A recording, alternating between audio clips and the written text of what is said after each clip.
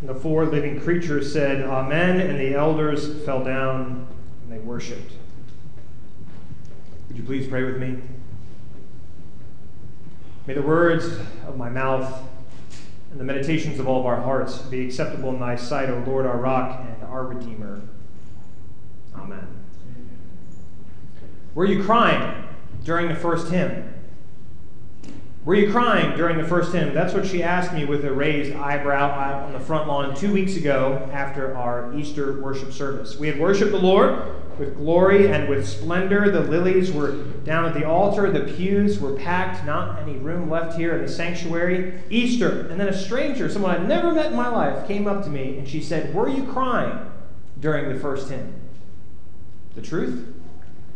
I was a blubbering mess. I was crying so hard. I was fine through the first verse of Christ the Lord is risen today, and then Deborah had the bells come in, and it was just waterworks. I mean, I was crying. I had to take my glasses off because I was worried I was going to have tears in my glasses and I wouldn't be able to read the sermon later in this. I was crying so hard, but I couldn't tell from her tone what she was really getting at with the question. Had I been too emotional for her liking? I mean, was she embarrassed to see such a handsome pastor crying his eyes out in worship on Easter? I don't know. So I just stood there awkwardly thinking about how I should respond to her question, and then she said, it's okay. I was crying too. John the Revelator sees a vision. And what a vision it is. Myriads of thousands singing with a full voice, worthy is the Lamb. John, he shares his sights with a dispirited and an anxiety-ridden church. Easter has come and gone. The tomb is empty. But what happens next? Well, the people called church, they ran afoul of the powers and the principalities because they knew where the real power could be found in the world. And because they didn't go along with the rule of empire, they were persecuted, forsaken, punished. And what does God have to say? What does God have to show to a church suffering? Such a song. It's a song that spreads wider and wider until the entirety of the cosmos sings praises to the one who is, who was, and who is to come. Revelation is mostly just music. As a book, it's quoted in our hymnody and in our liturgy more than any other part of Scripture, and for good reason. It is filled with such wild and wondrous images. It literally talks about people singing over and over and over again. And if you spend any time among the people called Methodist, you start to think in hymns. You start to think in music. Listen. My sin, oh the bless of this glorious thought, my sin not in part but the whole is nailed to the cross, and I bear it no more. Praise the Lord, oh my soul. Karl Barth, my favorite theologian, after a full career being a professor in the church, was asked, Karl Barth, what have you learned about the Lord? And he said, it's an interesting question. Jesus loves me, this I know, for the Bible tells me so. It's the whole of the gospel in a verse. We are the songs we sing. And it's been like this since the very beginning. The earliest disciples, they devoted themselves to the breaking of bread, to the sharing of Scripture, and to the singing of songs. The gospel lection today, the text that's paired up with this Revelation text, it comes at the end of John's gospel. It's when Jesus returns after the resurrection. He finds Peter returning to his life of fishing, and there's this tripartite questioning. Peter, do you love me? Peter has denied Christ 3 times now. Jesus gives him a chance to come back. Peter, do you love me? Peter, do you love me? Peter, do you love me? And frankly, it doesn't matter how Peter answers the question. It really doesn't, because Jesus is going to love Peter whether or not the love is returned. It's grace. All of it. Jesus will remain steadfast to Peter. Whether Peter does or not, Jesus remains steadfast to us, whether we do or not.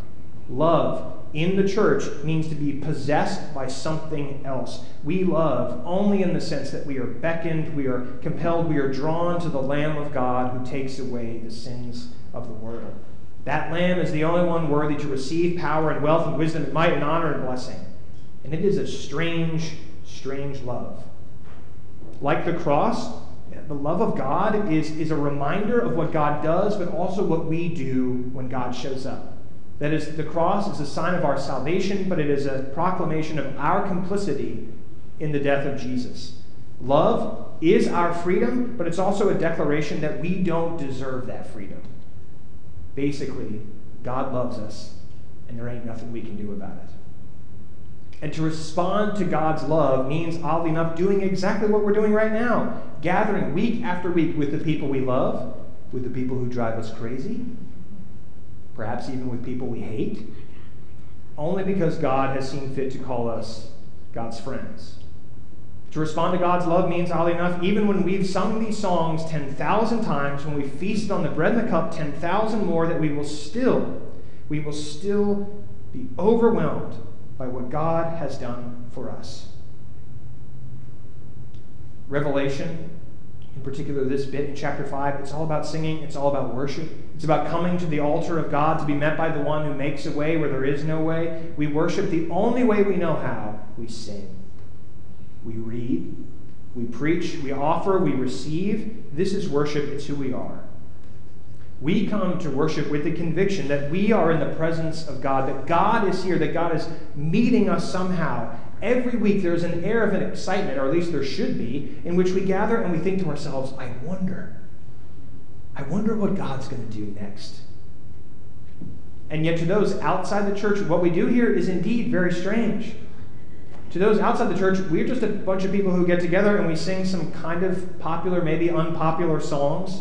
Someone reads from an old dusty book. Someone else makes remarks about that old dusty book that may or may not interest the people who are listening. And then everyone stands up to drink a tiny, tiny bit of grape juice. And we eat a really, really small piece of bread. It's strange. But it also changes things. And sometimes the thing that worship changes is us. A prayer is offered and it strikes us to the center of our heart of hearts, and we know that we can't be what we once were. A sermon is delivered, and for some reason we hear it and we think, he wrote that just for me, and only for me. And still yet, there are times when things happen in worship that changes us, and we're changed in spite of what we're doing in worship. C.S. Lewis once said that he came up with the idea for his incredible book, The Screwtape Letters, during what he described as one very long and boring sermon. I myself learned of the beauty of the Bible because we had a pastor when I was a kid who was not, let's say, as gifted from the pulpit as he was in other pastoral responsibilities. So on Sunday mornings, I grabbed that book that's in the pew ahead of you, and I just started flipping through it, and I fell in love. The most incredible book I'd ever read in my life. And then I found some parts, and I couldn't believe we let children read this stuff. But that's how I fell in love with the Bible. And more than a few of you have shared stories with me about sermons you remember hearing that didn't bring you to the throne of God. All they did was teach you that you needed to find a different church. At its best, and I mean at its very, very best, worship reminds us, begs us to realize that even we are caught up in the myriads of the thousands in John's vision. Worship tells us over and over again that there is nothing we can do for good or for ill that will stop God from getting what God wants. Worship gives us Jesus. There's a story about an old seminary professor who would do interviews to see if candidates were prepared to go to seminary. And he would sit down with these young people who felt like they were called to the ministry, and he would ask the same question every time. He'd say, why should I join your church? Why should I join your church? And these candidates for ministry, they would say things like, oh, we have just the best community in the world. And the professor would say, well, I'm already in AA, and I have all the community support I need. So then the candidate would say, oh, well, we're engaged in a lot of mission projects. We're doing a lot of good for the community. And the professor would say, well, I'm a member of Rotary, and we already do a lot for the community. So then the candidates would talk about, oh, we have the best music program in the world. You should come hear the music. And he'd say, well, I have season tickets to the local symphony. Why should I join your church? He said that in the decades and decades of recruiting for the seminary, not one candidate ever said anything about Jesus. Not once.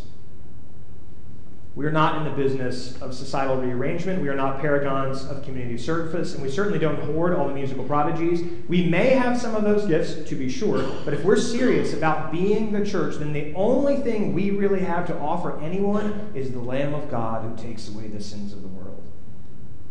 We don't have to have impeccable fellowship gatherings, though Methodists make better food than any other church I've ever encountered. We don't have to have world-transforming service opportunities, even though we're going out in the community just about every day of the week to do something. We don't even have to have perfectly pitched singers, even though we do in the choir, because we already have the difference that makes all the difference in the world.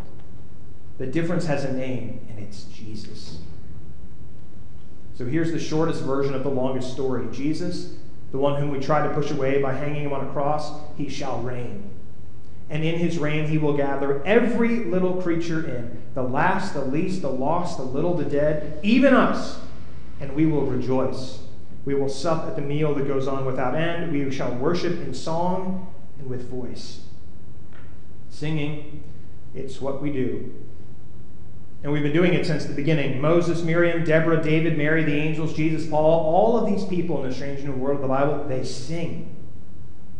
John Wesley himself, he was transfigured on a boat because he heard a group of Moravians singing in the midst of a storm. His brother Charles wrote some of the best hymns that are in our hymnal that other churches steal and use all the time. And that's why we sing. Even now, we sing when we are up and when we are down. We sing when all is well and when all is hell. We sing. The last word we sing is Amen. Every living creature on earth sings to the one seated on the throne and to the Lamb be blessing and honor and glory and might forever and ever, and they all say Amen. Do you know what it means? It means yes. It means verily, verily, truly, truly, yes. It is a declaration, a decisive declaration about who we are, what we are doing, and what's being done to us. Every time God says amen, we say amen back. When God says yes, we say yes. A number of years ago, I took a group of youth on a mission trip to Raleigh, North Carolina. And while we were there, one of our tasks was gathering at the Hillcrest Nursing Center every morning to gather in their activity room to be there with residents. They had bingo cards and they had workout equipment, these little weights that they could lift up and down. And so we were asked, these youth and I, to go to the Hillcrest Nursing Center and to be there in the activity room every morning for a week. And as soon as we got there, we realized that perhaps the activity center was misnamed. Because when we got there, the residents who sat in the activity center sat there in silence, staring at the floor, staring at the wall, lost in the middle distance, no longer communicating to anyone about anything. So we tried, we pulled out all the bingo cards, and we didn't get any takers. The youth put on a workout routine to a Michael Jackson song, and it didn't even get a single toe tap. No matter what we did, it was as if we weren't even there. And frankly, it was like they weren't there either. I remember one of the employees pulling me aside and saying, "Don't worry about it. They're always like this." And then one morning, one of the girls, she found this old dusty hymnal in the corner. She picked it up and she started flipping through the hymns until she saw one she recognized, and she started to hum it.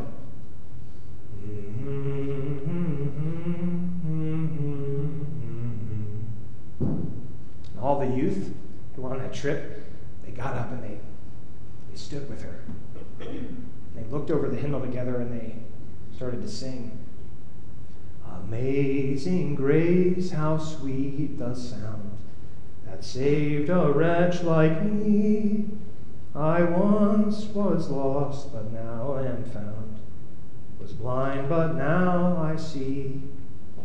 And all the eyes in the rooms, those that were previously locked on the floor or the wall or somewhere lost in the middle distance, they all turned to the group of youth who were standing in the middle of the room. 'Twas grace that taught my heart to fear, and grace my fears relieved.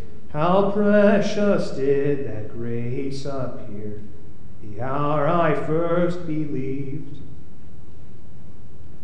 And the residents, their chairs and in their wheelchairs, they started perking up. They started to pay attention. Some of them even started to move their mouths along with the words. Through many dangers, toils, and snares, I have already come.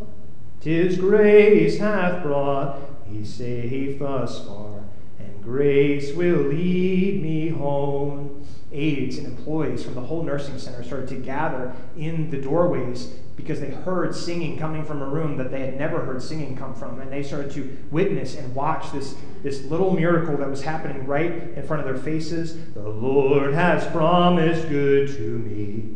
His word my hope secures. He will my shield and portion be as long as life endures. Everyone, either humming or singing along, even those employees who were there in the hallway, they started to sing with us. Yea, when this flesh and heart shall fail, and mortal life shall cease, I shall possess within the veil a life of hope and peace. So with tears streaming and with voices ringing, every one of us there joined in that last verse. When we've been there 10,000 years, bright shining as the sun, we've no less days to sing God's praise than when we'd first begun. We are the songs that we sing.